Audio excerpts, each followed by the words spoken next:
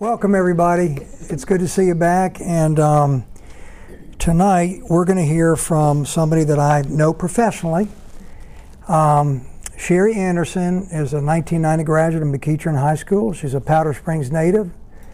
She went to Georgia State University, got her degree in microbiology, got her minor in chemistry, and as pretty as she is today, she's a convicted felon. Spent time in prison. Major charges, 20 years of drug addiction. But today, she's a radically changed human being. She's a beautiful woman. She's going to tell you her story of redemption and hope and what she learned. And we're not going to say a whole lot more about that because Sheri's going to share a lot of that with you.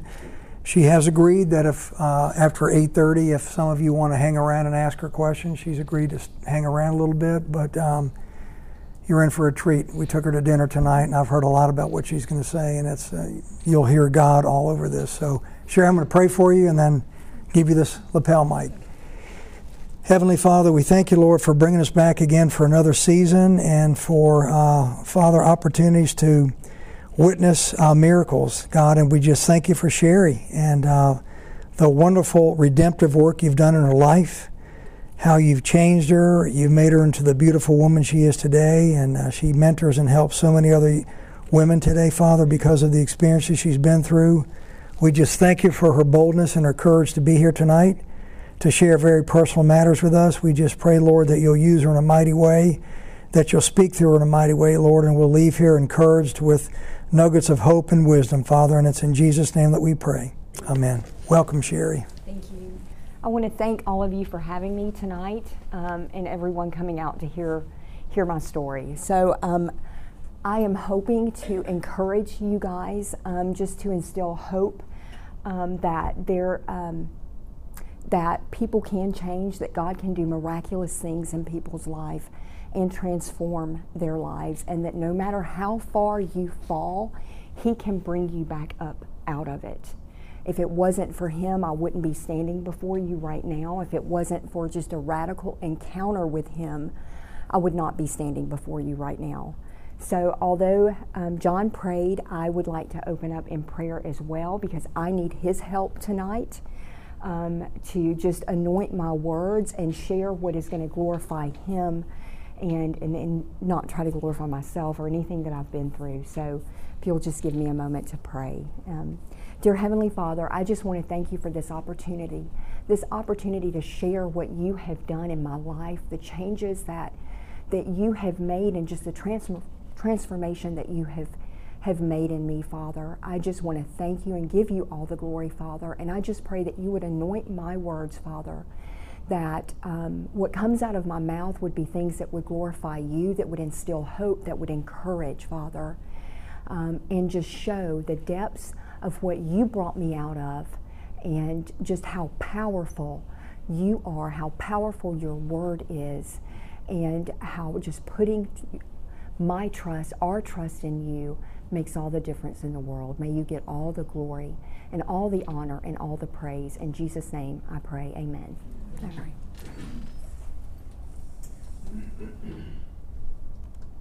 All right. So I want to start off by telling you guys a little bit about myself and about my family and where I came from. I'm going to sit and kind of get comfortable. I want this to be informal because I'm a little bit nervous with all these people in the room. And so this kind of keeps me calm and makes it not so formal. This is my mother and father, Alan and Shirley Smith. I am going to try to keep it together. It's still really fresh. I lost them in December of last year, within 2 weeks of one another. And I've dealt with a lot of guilt because of my past and the things that I've done, and the years of addiction, the years that were taken away from our relationship and just the time that I could have spent with them. But what gives me peace is knowing that they saw me sober the last year of their life. I will be sober 2 years the 15th of this month, which is a huge, huge, huge accomplishment for me. Thank you. And it's all due to my relationship with the Lord, because I would not be sober otherwise. To tell you a little bit about my family, my dad was a deacon in the church. My mom was the organist. I grew up in church. We were in church every Sunday night, on Wednesday night. I went to youth retreats, youth camp, vacation Bible school as a child. I even taught vacation Bible school at one point. I remember when I was in elementary school, this was probably, the only time I ever opened up my Bible before I went to prison anyway. I memorized the 23rd Psalm in order to win a Bible at church.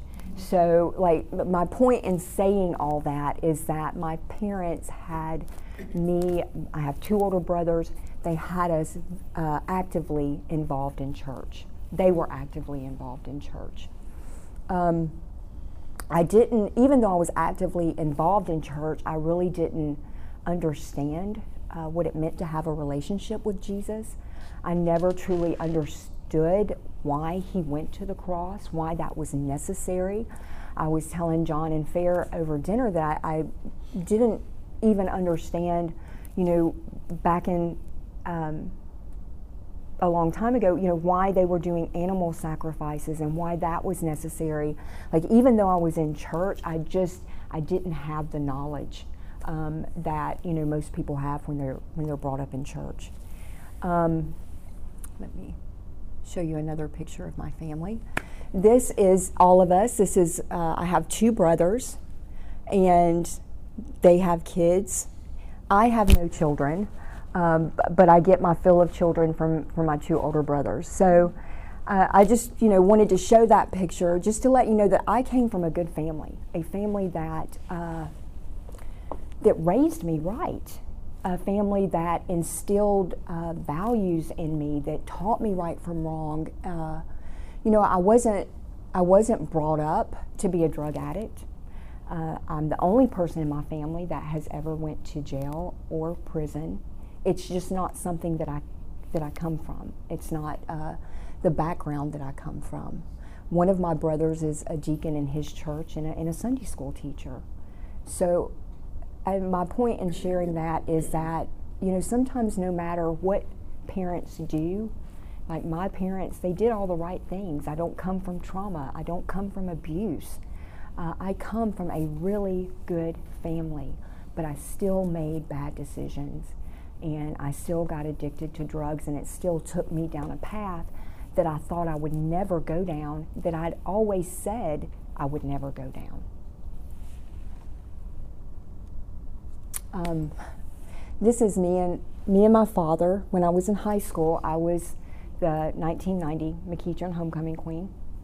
I show that picture not to glorify myself, but just to show you guys once again that my background was not what you typically think of someone who is a heroin addict. That is my drug of choice, is heroin. I was an IV heroin user. As a matter of fact, I would put whatever I could get my hands on in my veins at one point.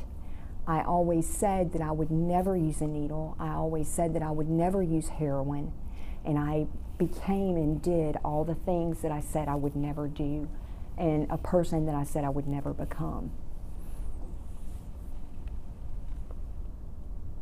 Oh, let me go back to that. I don't want to show that one yet. I want to tell you also, I went to college. I went to Georgia State University. I have, like John said, I have a degree in microbiology, a minor in chemistry. I was doing everything right, so I thought. When I was in high school, I was a big partier. I drank on the weekends. All my friends drank. We went to each other's houses when parents were out of town, having parties, that sort of thing. But I never tried anything harder than the alcohol or marijuana. I did smoke a good bit of marijuana in high school. When I graduated from high school, I went straight into college to Georgia State University. I met someone. I ended up getting married when I was 19 years old to someone that I thought was the love of my life. It didn't turn out that way. But I was brought up in a family that there is no divorce. My parents weren't divorced. My brothers, they're married, happily married. They're not divorced. So to me, when I said I do, that meant forever. And that was my intention, although it didn't work out that way. My parents were married for 61 years, just to give you an idea of, and so that was one thing that I can remember growing up that was really heavily instilled in me, is just the importance of being faithful to your husband, being faithful to your wife, and just that relationship between my parents, that you honor one another. You put God first and you honor one another. And just the importance of your virtue. That was really instilled in me, was my virtue and saving myself for marriage. I was a big partier. You know, I was going to go out and get drunk and raise Cain on the weekends, but for some reason that stuck with me, that, you know, I wanted to save myself for marriage. So like I said, I did get married at 19, pretty young, but I thought he was the one for me. As time went on, I learned that he was unfaithful, that he'd been cheating on me with not just one, but multiple women, some of them good friends of mine, some of them I didn't know.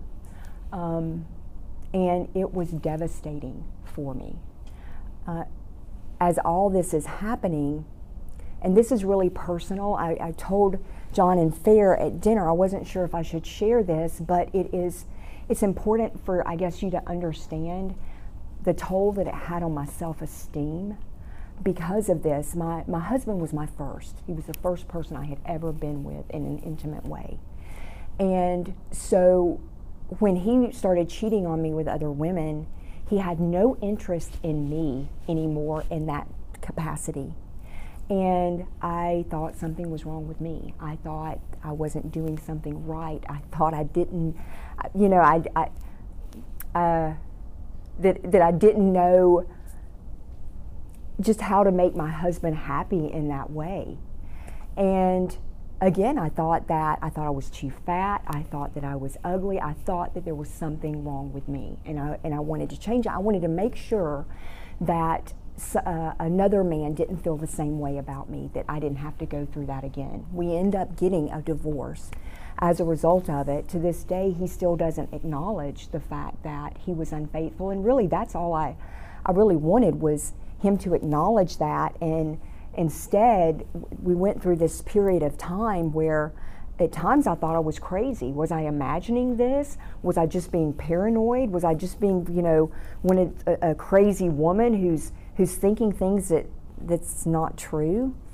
But when you have enough people coming out of the woodworks telling you the same thing, you've got to be an idiot or a fool not to believe them over time. And there was also other proof, other, you know, factors that it just made it obvious to me. And, you know, I was the last one to know. And that was crushing too. I felt stupid. I felt like an idiot. I felt like, here I am, I've been married to this man almost 8 years, and other people, strangers to me, people that, yeah, are my friends, but they shouldn't know him like I thought I knew him. They obviously know my husband better than I do. Like, I woke up one day and I felt like I didn't even know the man that I was married to anymore. Like, he was a complete stranger, because the person that I thought he was completely different than what I was hearing from all the people around me and friends from high school that were coming to me. So it was a huge blow to my self-esteem and my ego. And I started drinking a lot more. We drank together as husband and wife. We had drinks at dinner, we would go to parties, but it was on the weekends.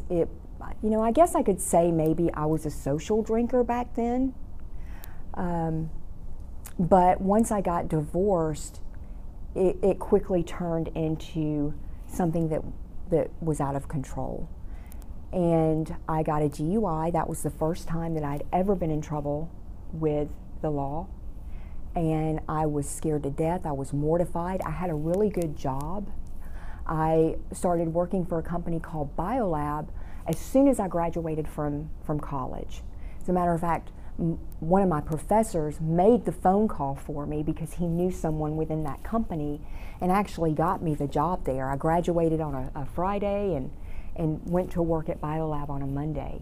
So I had a really good job there. What I did was I worked on new recreational swimming pool chemicals for the company.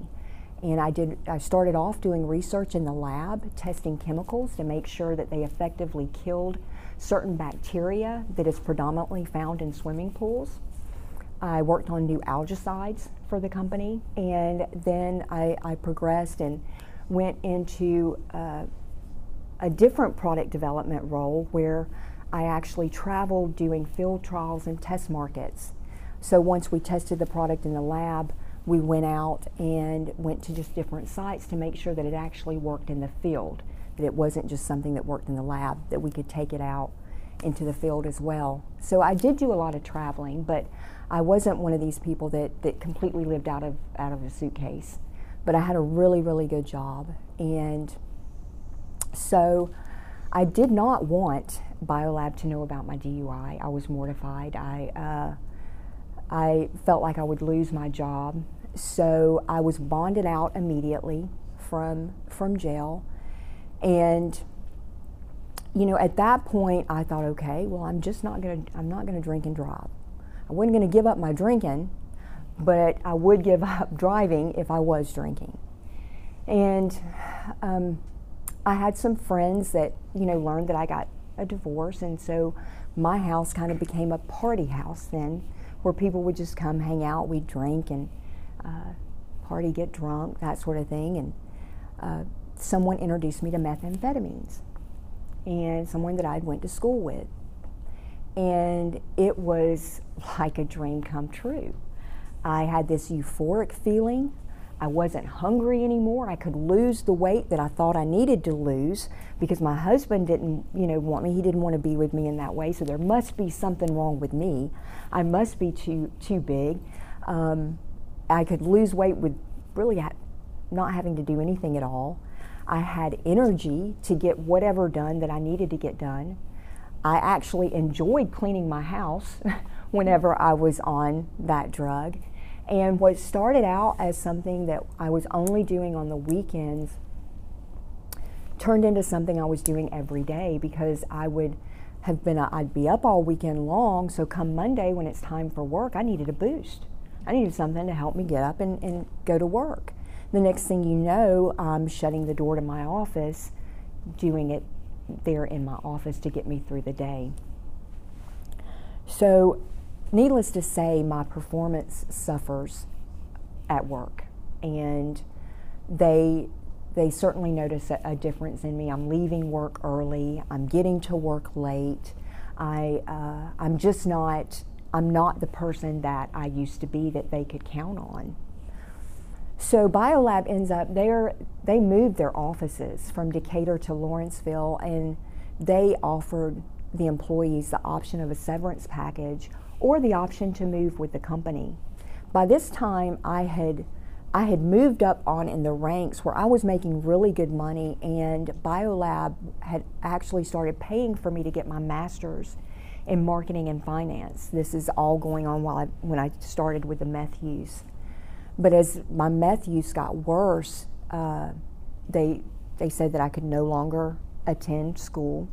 They would no longer pay for my master's, because initially they thought that's what was causing my performance to suffer at work. That, you know, school was just too much for me, too much of a drain on me.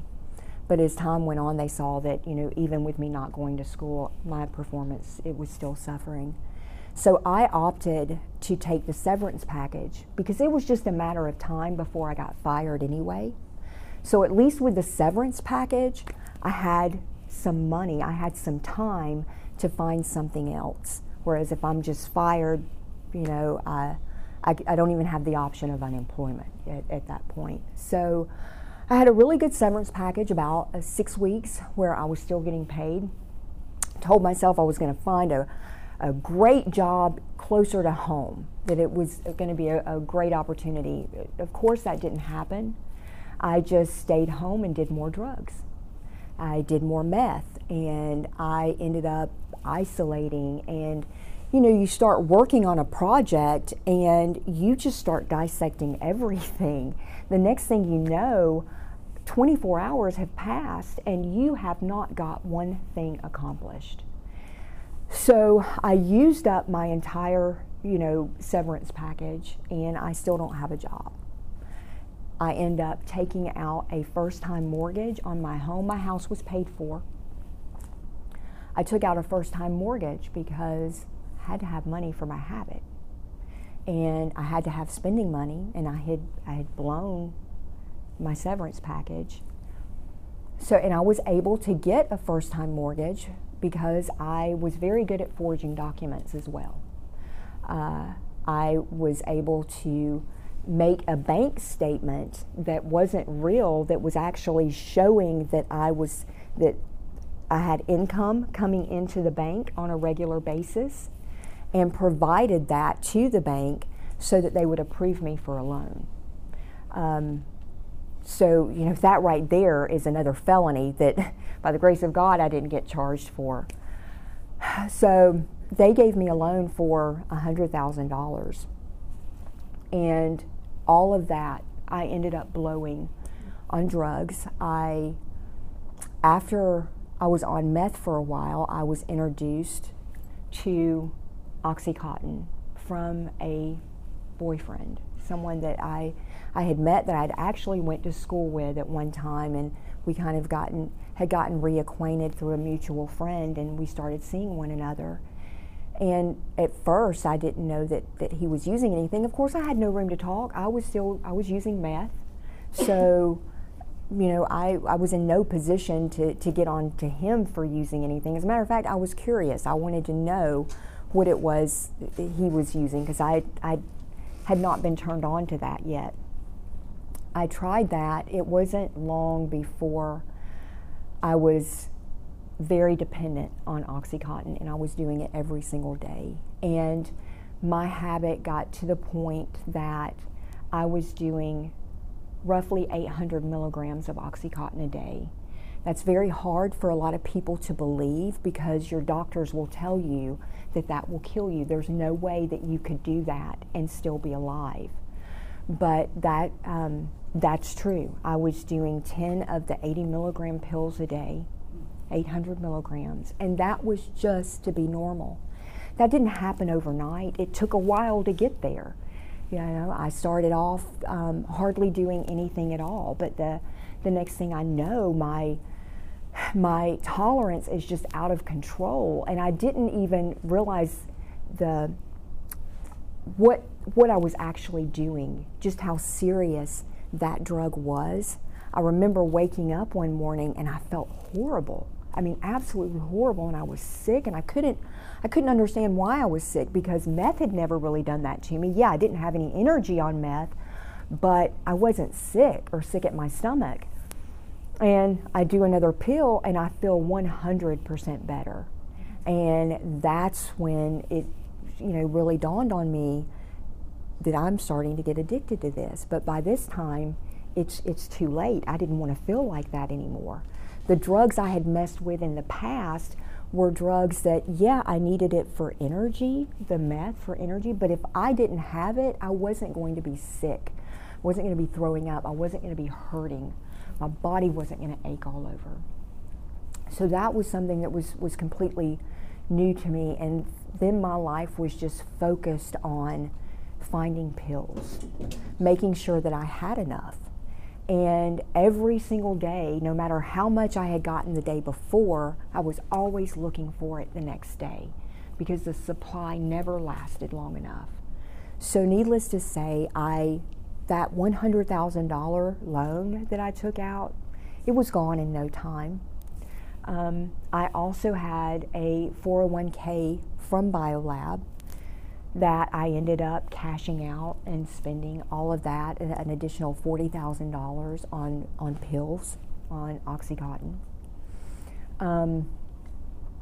I was truly out of control. When my money ran out, or I couldn't make the house payment that I now had because I'd taken out the first-time mortgage, my parents were eager to help. They didn't understand.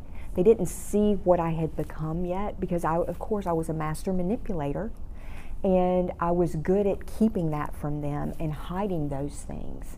And also they didn't want to see that in their daughter. I'm the youngest of 3. I was their baby. I was the only girl, the girl that they had been wanting, and looking forward to.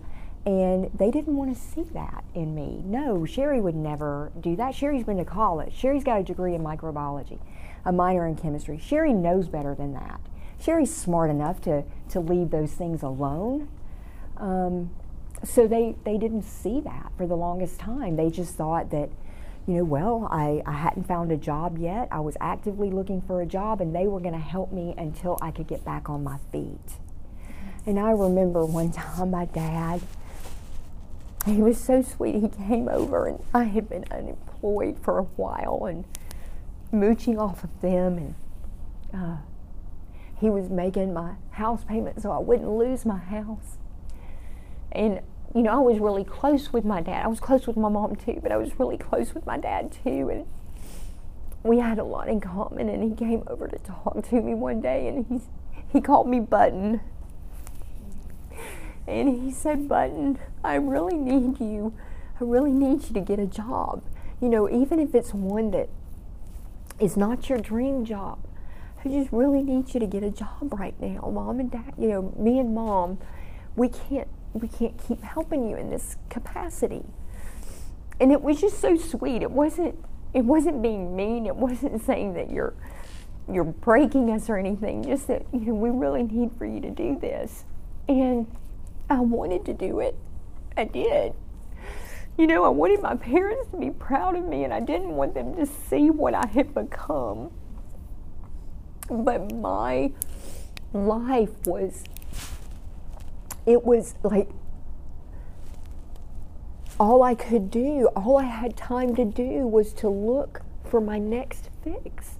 Because my pills ran out, I had to go find more the next day. I had several different people that I purchased from. I had a prescription of my own that would run out in like 3 days.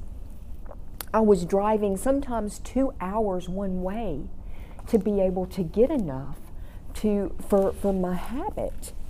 So there was no time for me to look for a job or go on job interviews, because all my time was spent running, looking for pills. So I finally had enough of it, and I went to a methadone clinic. And some people are completely against methadone clinics. In a way, the methadone clinic helped to save my life at that period in my life, because I could not stop on my own. The withdrawals were so bad. I've never been suicidal, but that is one time in my life that I said that if I had to go through that without help, that I would kill myself. I couldn't stand it. Just, you feel like you want to jump out of your skin. You're hurting all over. You're hurting in places that shouldn't even hurt, that you've not injured, that there's no reason for you to hurt there. No matter what position you turn in, you are hurting. You can't get comfortable. And I'm telling you this because, not to make excuses, but just to let you know that, because I know you're all here for your children and going through similar things with your children. And, you get to a point to where, like, your body, it's like it's telling you it has to have it to survive. And we do things that we're embarrassed, that we're ashamed of, that are horrible things, but that's not who we really are. That's that drug telling us that we have to have it, that we need that to survive, and we are scared to death of what kind of condition that we're going to be in if we don't have it. I was scared to death to wake up in the morning and not have something to take. I was scared of, number one, my parents finding out. Why am I so sick? Why can't I get out of the bed? I felt like I had to have it to be, I did have to have it to be functional at that point. So the methadone clinic, it helped me be stable, but it's still a narcotic. It's still something that's addictive. It's still something I had to come off of. The difference with that, I dosed once a day instead of multiple times a day with doing the pills. I didn't take the pills orally, I snorted them. A lot of people, that's how they start off doing it.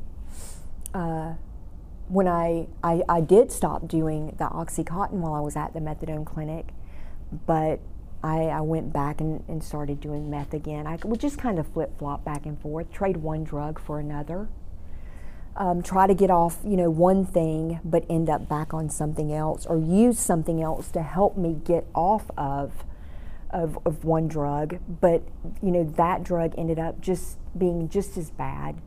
My life was just as out of control, no matter what I switched back and forth from.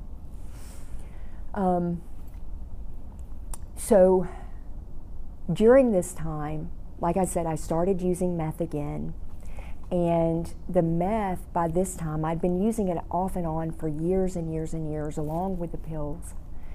Had not tried heroin yet, was still just doing the pills or going to the methadone clinic. But meth it got to a point that it made me absolutely crazy. What in the beginning was just giving me energy, making me skinny and beautiful, so I thought, turned into something that was absolutely making me psychotic. I thought things were going on that really weren't going on. I was hearing voices, and I actually thought there were people outside my house. It was voices that I recognized. Sometimes I would hear my brother's voice, or I would hear the voices of old friends, and there was no convincing me that somebody was not there, because I could hear it. And you couldn't talk any sense into me. I was not admitting that I was doing any drugs. So no one could say, hey, Sheri, it's the drugs that you're doing. That's what's causing this. Because I was lying. I wasn't going to admit that I was doing anything. So I started responding to all this outside stimuli, to this, the paranoia, the craziness, as if it was real. And at one point, I broke almost every window in my house with a golf club, because I got so angry because I thought people were outside and they wouldn't show their face, and they were familiar voices. One of the voices sounded just like my brother, and I thought, what is my brother doing out there? And I just got so angry. And as I continued to use, that's what the meth did. It made me very angry, very volatile, very aggressive. And like John had mentioned when he introduced me, I have a lot of big boy charges, well, convictions actually, where they were all when I was on meth. It was all as a result of things that I thought were going on that weren't going on. I was convicted of aggravated assault in another state, in the state of Florida. I went to prison in Florida as well as in Georgia. I was convicted of arson in the first degree. I tried to blow up a police car, and that was the arson in the first degree charge. Luckily, I was not successful because I put paper in the gas tank, was trying to light it on fire.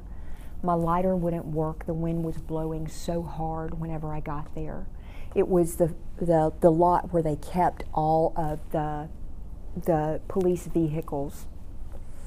And there was also an underground storage tank there too. They also fueled up the police vehicles there as well. So had I been successful, I probably would have blown up the whole lot, myself included. But I wasn't thinking that far in advance. I wasn't trying to blow myself up. I thought it was a great idea. I thought, that I was doing the community a favor because I kept going to jail, and it seemed like the same police officer kept arresting me, kept coming, and so I thought he had it out for me. I mean, it surely couldn't be that he just happened to be the one that got the call that was his area to police, you know, it had to be more than that. It had to be that he was specifically targeting me and stalking me for some reason. Those are the kind of thoughts that I was having. So, you know, I was going to take out his car. He was going to have trouble coming to get me next time. But, you know, like I said, when I got home, my lighter worked. It wasn't due to the lighter not working. I do believe that was the grace of God with the wind blowing so hard, because I would not be here right now if I would have been successful in blowing up that police car. Of course, they got me on camera because I was at the lot where they keep the police vehicles. There's not going to be police vehicles if there's not cameras there. But again, I wasn't thinking about that. And so a week later, they came and got me at my home, took me to jail. Most of the times that I had been to jail prior to this, I was not new to jail. I had been several times. One time it was for forging a prescription because I couldn't find it anywhere. All my sources were out. I had to have it, so I forged a prescription. I got caught. Went to jail for that. Like I said, I had the DUI. Went to jail for trying to blow up a police car. I went to jail also for third-degree arson one time when I was on meth. I would go to my parents' house a lot, even though I had my own home, because I would think that demons were after me. And so I would think, okay, my parents' house is safe. My mom is an organist. My dad's a deacon in the church. They're not going to be there. And I mean, this is just how crazy that I was on the drugs. Now, having said that, I do believe that when we do certain drugs, that we do open a door to the demonic realm and allow things in that we never had any intention on letting in, or that we never should have. We were never intended to let in that manner. So I do believe that. But I was in no frame of mind to be able to reason with, nor to even understand that at that point in my life. So I would go to my parents, and you know, when I would have some of the same experiences there and think that I saw demons and think that I could feel them, I thought, this one time I said, you know what, if you're not gonna, my thought process is, well, if you're not gonna leave me alone, then I'm gonna make it just as bad here as it is in hell where you're from, and I'm gonna burn you back to hell. And I set my parents' mattress on fire. And not completely, but I just would let it smolder. Again, that's the things that were going through my mind. Now, if you were somebody from the outside looking in, you didn't know what was going through my mind. You didn't know the crazy thoughts that I was having.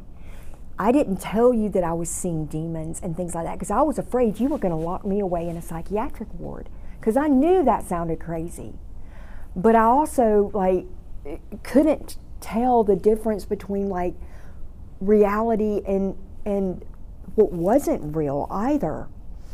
So as an outsider looking in, you would have to think that I had absolutely either completely lost my mind, had some sort of medical condition. Maybe you're hoping that I have a medical condition, a tumor or something that is causing me to act this way, that's pressing on a part of the brain. My family ended up having my head scanned for a tumor in hopes, and it's really sad, in hopes that that's what it was. Because that's explainable. That's, the way I was acting was not explainable. Like, why is their daughter that went to college, they had in piano lessons, that took ballet, that they had such high expectations for, setting my mattress on fire, Why is she breaking every window in the house? Because when I lost my house, I moved into my grandmother's house that was next door to my parents. I broke every window in her house twice. And again, if you were an outsider looking in, you would think that I was just mean, that I had no regard for anybody's property or for my parents, that you would think that I didn't love my parents, that I detested my parents, that you would think that I was probably the biggest piece of crap that you had ever come in contact with by my actions, because you didn't know what was going through my head. You didn't know that at times I was really scared. You know, I was acting out of fear. It didn't really make sense. I mean, looking back now, I think of some of the things, and some of them are kind of comical, the thoughts that I was having and the way that I responded. But it wasn't at the time. It wasn't for my parents. It wasn't for my family, because they couldn't understand what was going on and what was going through my mind.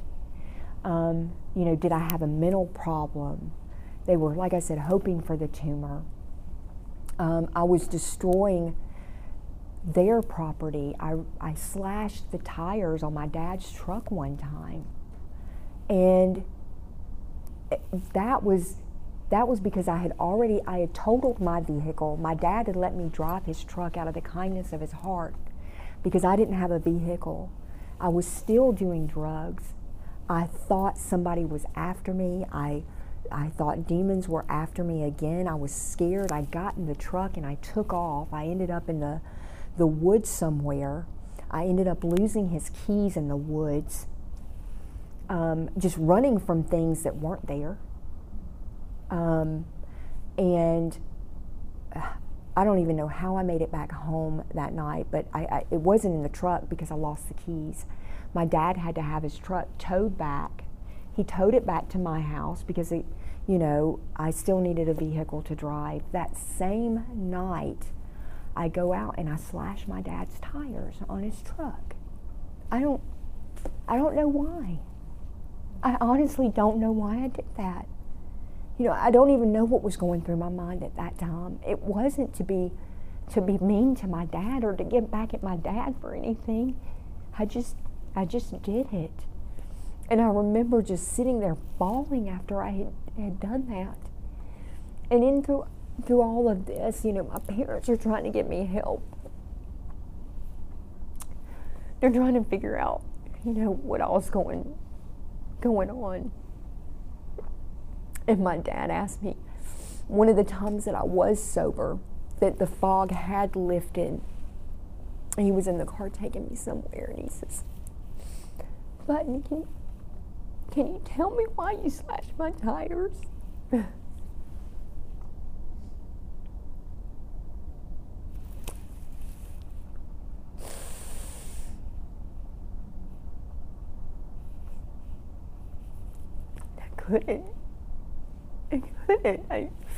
I couldn't tell him why I had slashed his tires, and at the same time I couldn't tell him what all I was addicted to and what I had become, and that probably would have been easier for him to handle because at least he would have known.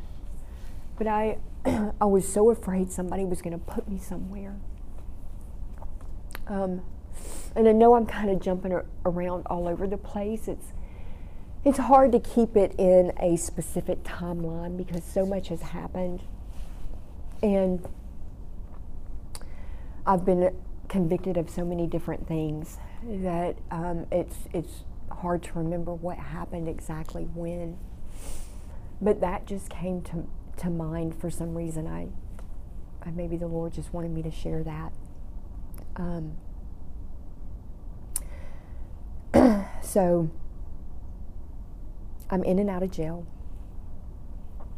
And it's due to not really drug charges. It's due just to my violent tendencies from being on drugs. I'd always had enough money through my parents. Right, it was their money at this point to get me out. They spent, there's no telling what they spent on bonding me out of jail. There's no telling what they spent on attorneys to get me out of trouble. So up until I got charged with the first-degree arson when I tried to blow up the police car, I had gotten out of just about everything that I had done with probation, and usually I could work probation to where that wasn't a problem. But when I got charged with the first-degree arson, that was a different story. I got a judge. Many of you may have heard of her, being from Cobb County, Judge Grubbs. She's a no-nonsense judge. She doesn't put up with it. It doesn't matter how good your attorney is or who your attorney is. It's Judge Grubbs. And and so at the time, my attorney told me that. He said, "You got the worst judge in Cobb County." Looking back, it was probably a blessing to have Judge Grubbs. At the time, I didn't see it as a blessing. She gave me a chance. She gave me, when I went in front of her the first time for the first-degree arson charge, she gave me a chance. She didn't send me to prison, even though I already had a rap sheet. She gave me 10 years probation. I thought that was doable. I could still use. I could still, even though I'm drug tested, I could work the system. I had learned how to work the system by then. But what I couldn't work was when I decided to go to Florida one weekend for Memorial Day and party and not get permission from probation, because I'm thinking I'll be back before they could even know that I'm gone. And I'm partying in Florida, also taking Xanax. In this time I get on Xanax as well. I pass out at the wheel and hit a telephone pole. Total my parents' car. That's the second car that I totaled of theirs. So I go to jail because I get a DUI in Florida. Somehow I was able to get bonded out, because I actually was on probation in Florida for an incident a few years prior where I was there for the summer. My parents had a place in Panama City, so I would go down there frequently, and I decided to stay one summer, and I was on meth, and I did something crazy. I thought I heard people outside. I thought I heard voices. I thought it had to be the neighbors. The neighbors have to be taunting me. What are they doing standing out there messing with me for? So how do I get them back? I slashed their tires. And I know. And I was charged with aggravated assault, which still kind of baffles me to this day, because it was a vehicle. I didn't know you could, assault a vehicle, but evidently in the state of Florida you can assault a vehicle. But needless to say, I did slash their tires. I was in a very scary frame of mind. So I was on first offenders in Florida. So I was on probation, first offenders probation, for that particular charge there. So when I got the DUI, I don't know how I slipped through it. I should have had a hold. And the brother that I have, and I don't think John mentioned this, it was something that we had talked about over dinner, but one of my brothers, who he didn't think that I was gonna make it this time in rehab. He was very disappointed in me. He thought that there was no hope for me. He thought that I was gonna, he'd been down this road with me before, and I was gonna always be an addict and always be a problem.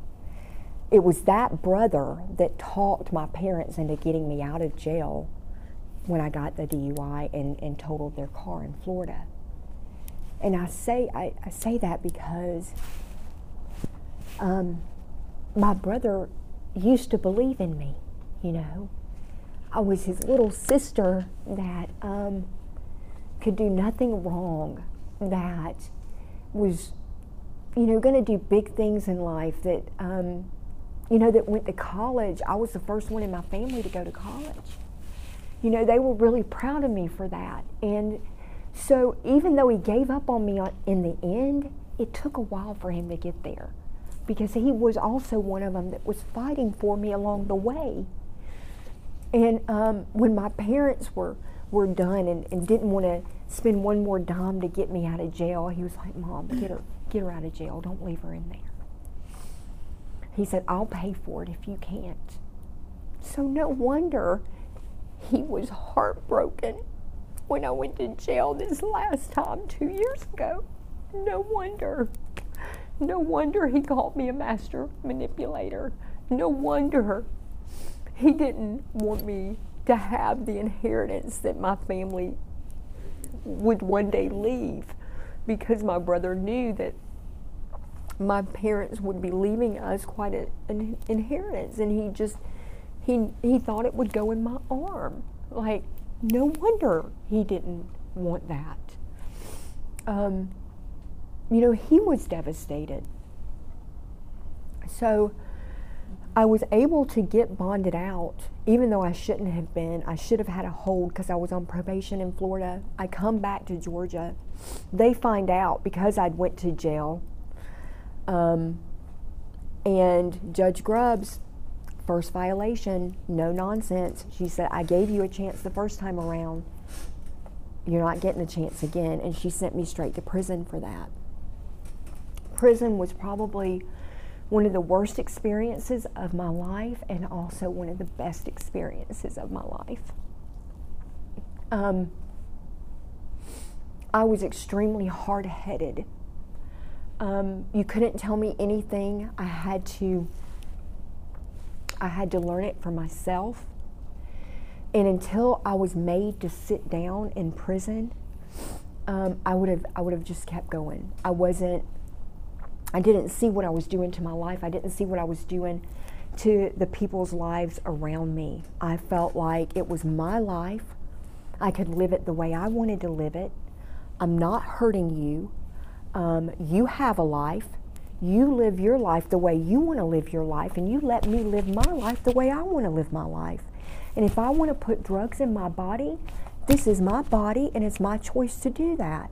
So stop trying to live my life for me and let me live my life. That was my attitude. I couldn't see beyond that. I'm going to go on to this next slide just to show you. These are some of my mug shots along the way. As you can see, drugs and alcohol certainly took its toll. I hope that I look like a different person today. Please don't tell me that I resemble any of these photos. But yeah, those are all within the last probably 10 years. That being the most recent, the one on the right, the most recent mugshot.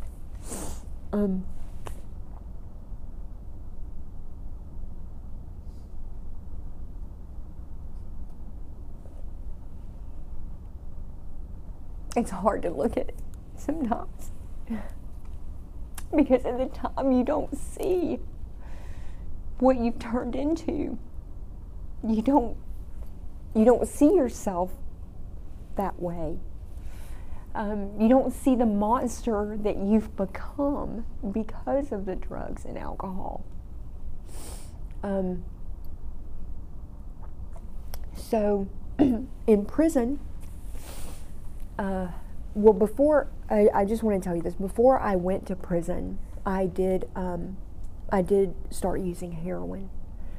I became an IV drug user before I ever went to prison because the pills became too expensive. Methadone just wasn't doing it anymore. I couldn't afford the habit. Heroin was cheaper. It would last longer. I could get more bang for my buck. So I told myself I had to do that. You know, even though I said I would never do heroin, I told myself I had to because that's the only thing I can afford. And then, you know, the next thing I know, I'm sticking a needle in my arm, and I always said I would never do that, but you're looking for ways to make it last longer, and that was a way that it would last longer. I could get more bang for my buck, as bad as that sounds. And once you start using a needle, there's nowhere else to go except prison or the ground. I've never met an old heroin addict. I never have. You just don't see that. They're gone, or they're in prison. So going to prison, it saved my life, because that dried me out. Something that I couldn't do on my own. I couldn't do it in the real world. If you made me do it, well, I had to. And it was brutal, don't get me wrong, it was brutal. Being in a jail cell and coming off those drugs, it was horrible. And it was probably just as horrible on my parents, because don't think I wasn't calling them using that to try to get out. You know, but the thing is I'd gotten myself into a position where they couldn't get me out. I didn't have a bond. I couldn't get a bond. But I'm so grateful that happened to me in my life, that I finally got to a point where there was no getting me out of trouble. I'm grateful for a Judge Grubbs that wouldn't give me another chance, that made me go to prison. Because in prison, due to the nature of my charge, it being violent, first-degree arson, I was in a maximum security prison for the time that I was there. I was there for 10 months, maximum security. So the majority of the people that I was in prison with were lifers. There were some people that, you know, their average sentence was around 10 years because it was armed robbery. I was in prison with somebody that, it was vehicular homicide. She killed somebody behind the wheel of a car when she was drunk. But that was probably the most like non-violent charge that you found in the prison where I was at. My bunkie, she had someone kill her father for money to get drugs, and she had gotten involved in gangs and things like that, and she had paid somebody because she needed a fix, and I remember her telling me that she wished she could take it back, that she regrets the whole thing, but that there's nothing that she can do. What's done is done, and she's there for life. I was in there with a woman who, she was in there for capital murder. They had killed a police officer, her and her boyfriend, and so she was in there for life. And some of these women, you would never imagine that they had done something like that. Some of them you would. You could see that they would do something like that, but some of them you couldn't imagine that. But it didn't make any difference, because they're still in there for life. That doesn't change anything. And I realized that could be me, that's sitting in there for life. The way that I was acting, the things that I was doing, the violent tendencies that I had, trying to blow up a police car, that's insane. Who does that? Setting a mattress on fire, I thank goodness nobody was in the house, but what if I had done that in the middle of the night while my parents were asleep, and did it in the guest bedroom, thinking demons were after me, and the house accidentally caught on fire and they couldn't get out in time? I would never be able to live with myself knowing that. But that's real life. Those things happen to people when they're on drugs and they're doing crazy things. So I realized for the first time that could be me, sitting in that cell for life, not having the opportunity to get out and change my life. I started reading my Bible a lot more than I ever had. I started going to church there, in the chapel in prison. And I remember this was like the first time that I had ever really cracked my Bible open, except for when I was a little girl to memorize the 23rd Psalm. Even though I'd been brought up in church, I'd never opened a Bible. I'd never read the Bible. But you have a lot of time on your hands, especially when you're in the diagnostic portion of prison. So I spent a lot of time reading the Bible, and I realized one day that I was having a hard time believing what I was reading. That I didn't understand, why certain things, happened the way that they did in the Bible. Like I said earlier, why Jesus had to die for us. I didn't believe necessarily that somebody would do that, would go through that type of torture and pain for us, and why it was necessary. And I remember thinking that, you know what, I can't keep reading this if I'm doubting. What good is it doing? What good is it for me to read the Word of God if I don't believe the Word of God? So I got on my knees in my cell. My bunkie, she was at work, so there was no one around. No one saw me. No one knew that I prayed this prayer except for me and God. And I got on my knees, and it was just a really simple prayer. I was like, Lord, I'm sorry that I'm doubting. I'm sorry that I'm having a hard time believing what I'm reading, because I was brought up to believe in you. I was brought up to have faith. But I don't know why I don't believe what I'm reading. I don't know why I'm struggling with believing that you're real. But I want to believe, but I don't know how to change that. I don't know how to fix it. I don't know how to make myself believe. I need your help. And that was the end of the prayer. And I went to church that Sunday, and it was a woman that I'd never seen before, and she asked if anyone needed prayer, and I made a beeline down for the altar because I wanted to know. I either wanted to believe or not believe, but make a decision, So there was about 20 of us, 20 of us that had went down, and she just went down the line, laying her hands on each woman's head, praying in tongues, going to the next person, going to the next person. Then she got to me, laid her hand on my head, prayed in tongues over me. Then she stopped and she stared at me. She looked me dead in the eye. And I'm the only person she said anything to. She looked me dead in the eye and she said, He is real. You never have to doubt that. And went to the next person. And I knew that was God. Like that switch was flipped. It was flipped, and I knew He was real. I knew Jesus was real, because I didn't even know this woman. Nobody knew I prayed that prayer. Nobody knew I was struggling like that but Him.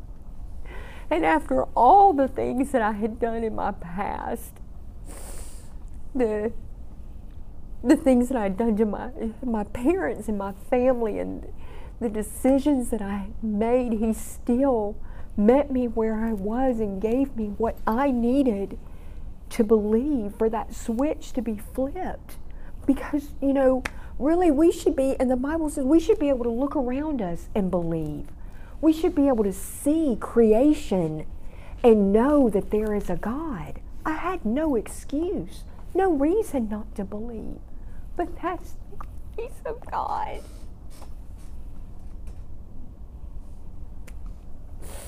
So I tell you that just to tell you that there is always hope. There is always hope. No matter how far a person falls, no matter what they've done, where they end up, there is always hope. Don't give up.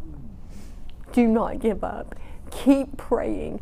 Keep believing. Keep trusting in the Lord. Because I was the worst of the worst. I did things that I've just really been able to talk about within the last year.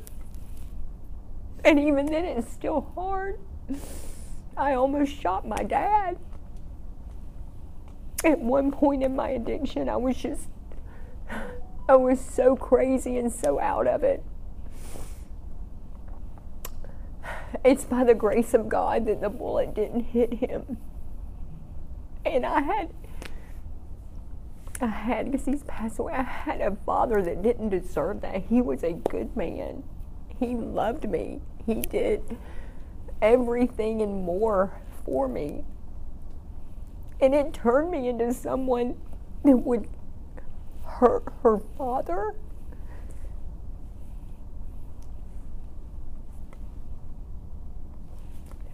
So I say that because no matter what your child has done, no matter how far he has fallen, there is hope. God can turn them around.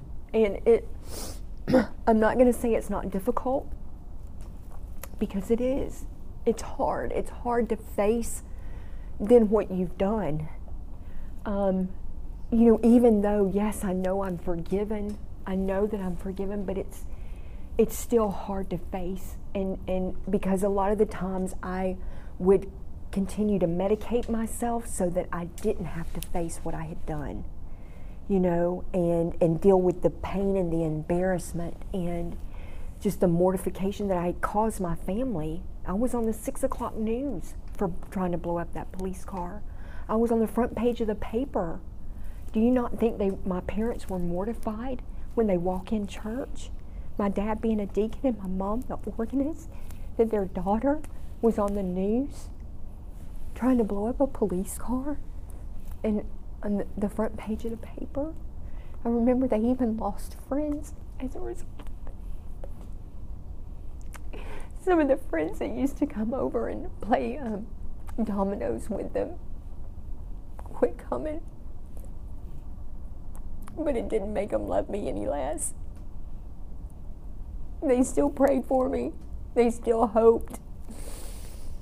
I remember my mom telling me one time, it was this last time when I went to jail, because even after I met the Lord in prison, I still had a relapse that I went through.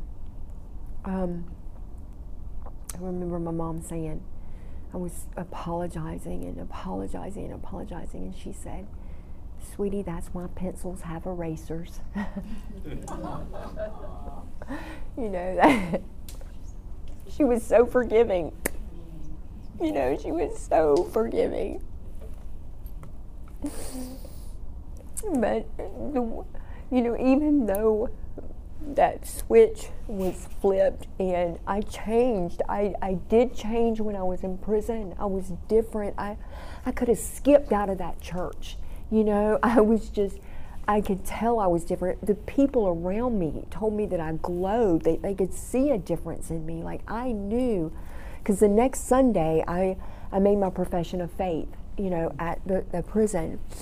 And I just remember thinking, I don't want this feeling to go away. I felt like I was high, but I was high on life. The only way I knew, or the only thing I knew to compare it to, was being high on drugs, like when you first start using them before they destroy you. And I was like, I want to feel like this all the time. And I remember getting involved with the volunteers there and,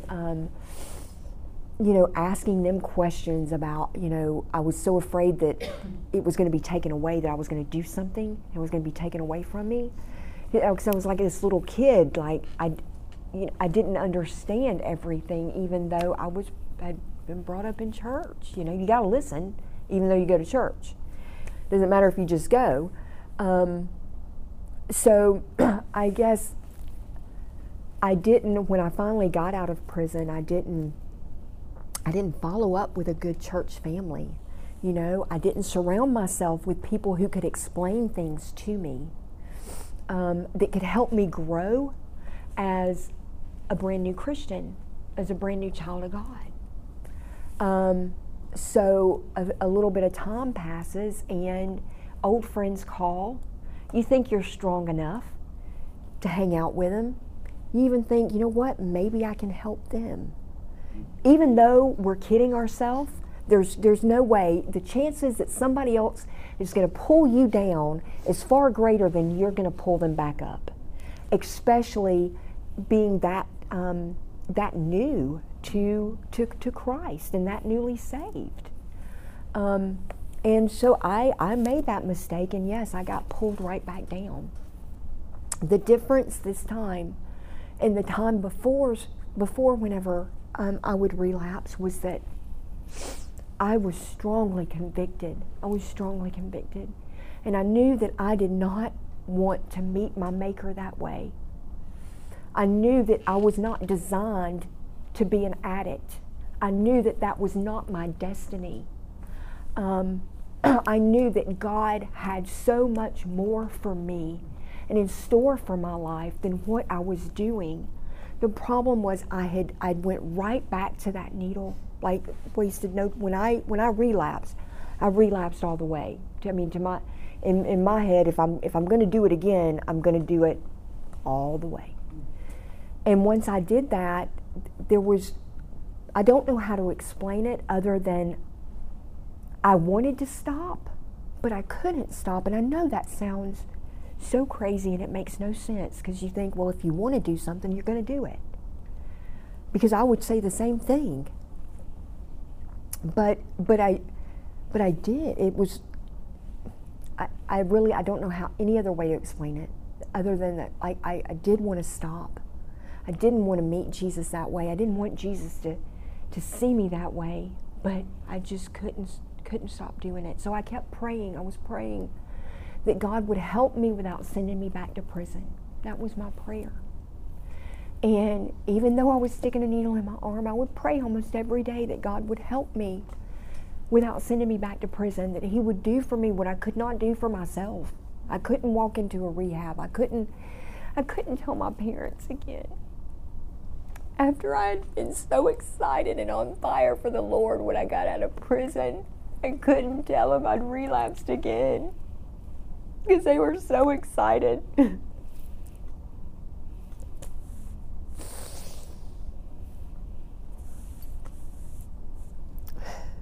So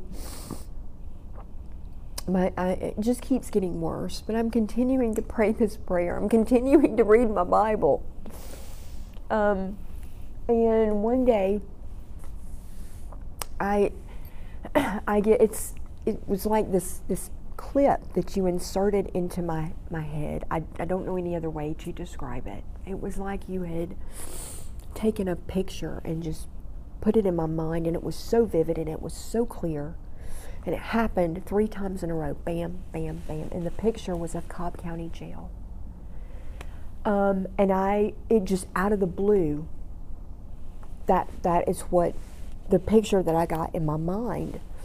And I knew it had to be from the Holy Spirit, because I did not daydream about Cobb County Jail. Like, that was not something that would be on my mind at all. But I didn't understand it. I didn't know exactly what it meant. There was this fear in me that maybe I was going to be going back to jail. But at the same time, I told myself, but wait a minute, I've been praying that He'd help me without sending me back to prison. So, sure enough, the very next day, I get pulled over and I go to jail. But again, it's what I had been praying for, because He did get me help without sending me back to prison. I did have to sit in jail for 2 months before I got the opportunity to go to Good Landing Recovery. But you know what? Sitting in jail 2 months is nothing for somebody like me that's been in and out of jail. And that's a small price to pay for the opportunity to get the help, for the opportunity to do something that I was not able to do on my own. That's where I met John. John represented me then. John was the one that fought for me to get me in rehab, because this was my 3rd violation. Judge Grubbs had retired by then. So I stood a little bit of chance. God was looking out for me then. And I don't mean that bad, because she was a blessing in the beginning. But boy, I was so grateful that she had retired by the time that 3rd violation came around. So I was given the opportunity to come to go to Good Landing Recovery, and I know that was the place that God wanted me, because John had given me 2 options of a rehab, and I'm going to try to wind up soon because I know I've been very long-winded. He'd given me the option of 2 rehabs. I forget the name of the second one, but I remember him telling me, let me know by Friday. I need to know by Friday. And, I had looked into both of them. He'd shown me, the information on our video visits on each rehab, and it was just very important to me that I went where God wanted me to go. There was quite a bit of a price difference between the 2 of them. I didn't have insurance, and so naturally I was leaning towards the cheaper one. But I thought, you know what, Lord, I need your guidance, because I'm going to pick something for the wrong reason. I'm going to pick it just because it's cheaper. And I want to be where you want me to be. This is important. It is important that I get this right this time and that I don't relapse again. Because, I wanted, because my relationship with him, it was messed up as a result of that relapse. Like, I didn't have that closeness. I didn't feel his presence that I was feeling after I got saved. And it was a horrible feeling. I just wanted that back, like a little child who screws up and, is just telling their mom and dad, I'm so sorry. That's how I felt. So I remember there at the last minute, I wasn't getting anything. John kept saying, he said, you know what, you'll feel a peace about it. Go with whichever one you feel peace about. I wasn't feeling peace over either one of them. I didn't. And I told the Lord that. I was like, Lord, I'm not getting any peace over this, and I have to know. And all of a sudden, it was just like the clip that I got of Cobb County Jail before I went to jail. I got a clip of one of the classrooms that John had showed me in Good Landing Recovery. And I knew then, and it was while I was praying that, I knew then that that's where God wanted me. And I'm not saying that that's the rehab that God wants everybody at by any means. But I am saying it was the rehab that God knew that I would be successful at, that I would strengthen my relationship with him, that I would get to know him better, that people would fight for me, that they would actually let me in there, because John had a hard time finding rehabs that would actually even consider allowing me to come there because of my violent track record, and my charges. And even they were a little bit, Trey was a little bit like, I don't know if we can take her or not.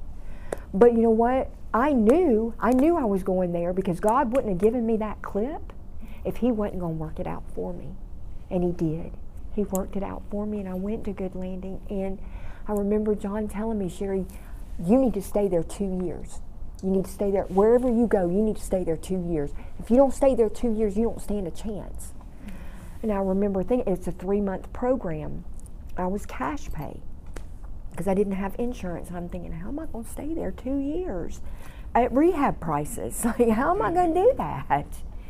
And because I wanted to do what he recommended, because doing things my way in the past had landed me in prison twice, because I didn't even get to me going to prison in Florida, but that's for another time.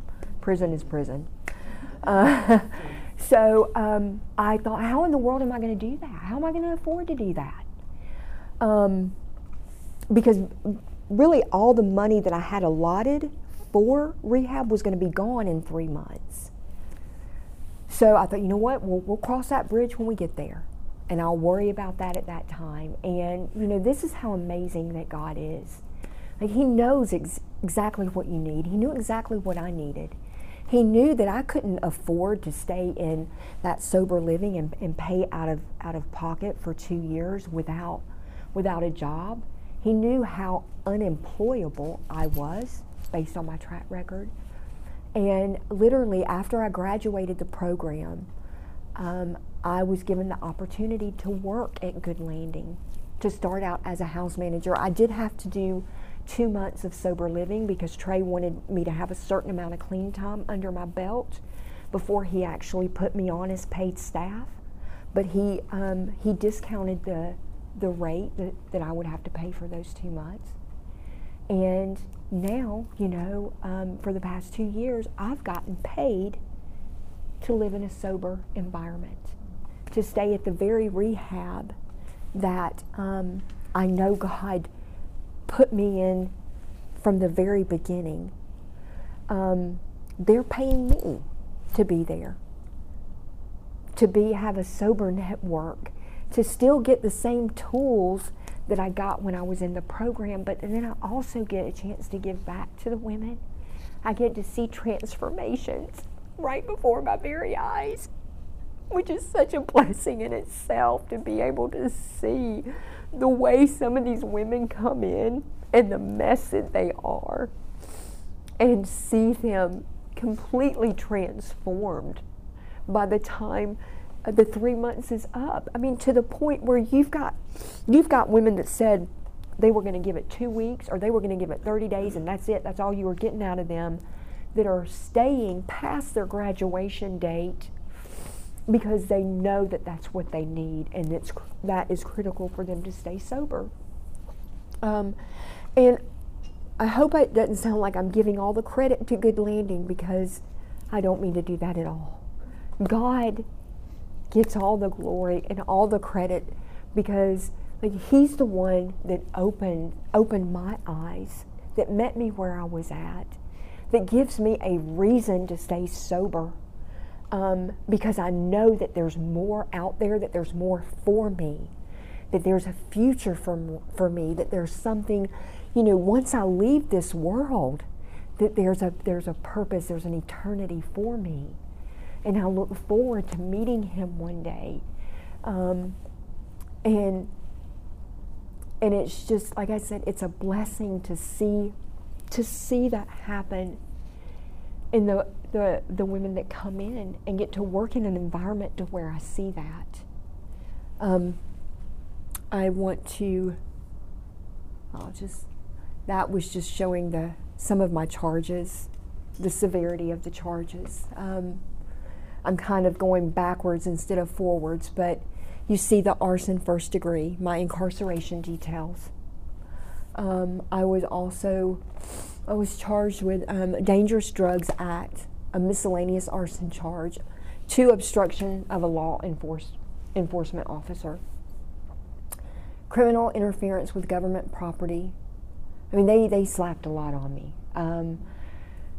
but I was guilty of all of it. John Fair and I were talking at dinner, and he was like, "How many felonies do you have?" I think I rattled off 6 that I could think of right then, just from crazy things. So when I say that I'm unemployable, I'm unemployable, because they're not just little drug charges. They're violent charges. They're things that companies, they don't even want to take a, glance at you when you come in with charges like that. But you know what? God's bigger than that. And, like I said, I'm in a place where I'm surrounded by a sober network. I'm getting paid for it. I have a roof over my head, and I'm getting to give back. I'm now over the women's program at Good Landing Recovery. When I started in the program, we had 2 apartments. Now we're getting our 6th apartment tomorrow. So it's just been amazing what God has done in my life, where He has brought me from, to where He's brought me to now. Like, I truly have a future. Trey, the CEO, we've talked about me going back to school to get my counseling degree, possibly working there as a counselor for him. Like, the options are endless, the way that Good Landing is growing. So God took an unemployable wreck and has given her a future that she never ever thought she could have again. And I just want to stress that. I want to leave you with that. I want to encourage you with that. Because if He can do it for me, He can do it for your children. I'm nothing special. I am nothing special. He's not done anything for me that He would not do for any one of His children.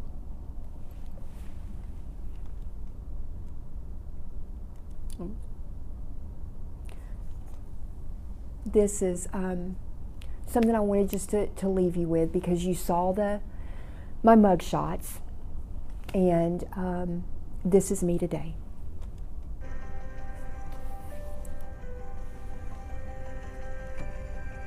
Hi, my name is Sheri. I came from a really good family. My dad was a deacon in the church, and my mom was an organist. I went to college. I got a degree in microbiology. I didn't come from a background of drugs and alcohol. And my addiction started when my marriage fell apart and my husband was unfaithful to me, and I just started spiraling out of control. I started using meth, I started using pills, and then I started using heroin. I started doing things that I said I would never do, and I turned into a monster. I have been to jail over 13 times. I've been to prison twice. Prison was my worst nightmare, but also my greatest blessing. That's where I had my first encounter with Jesus.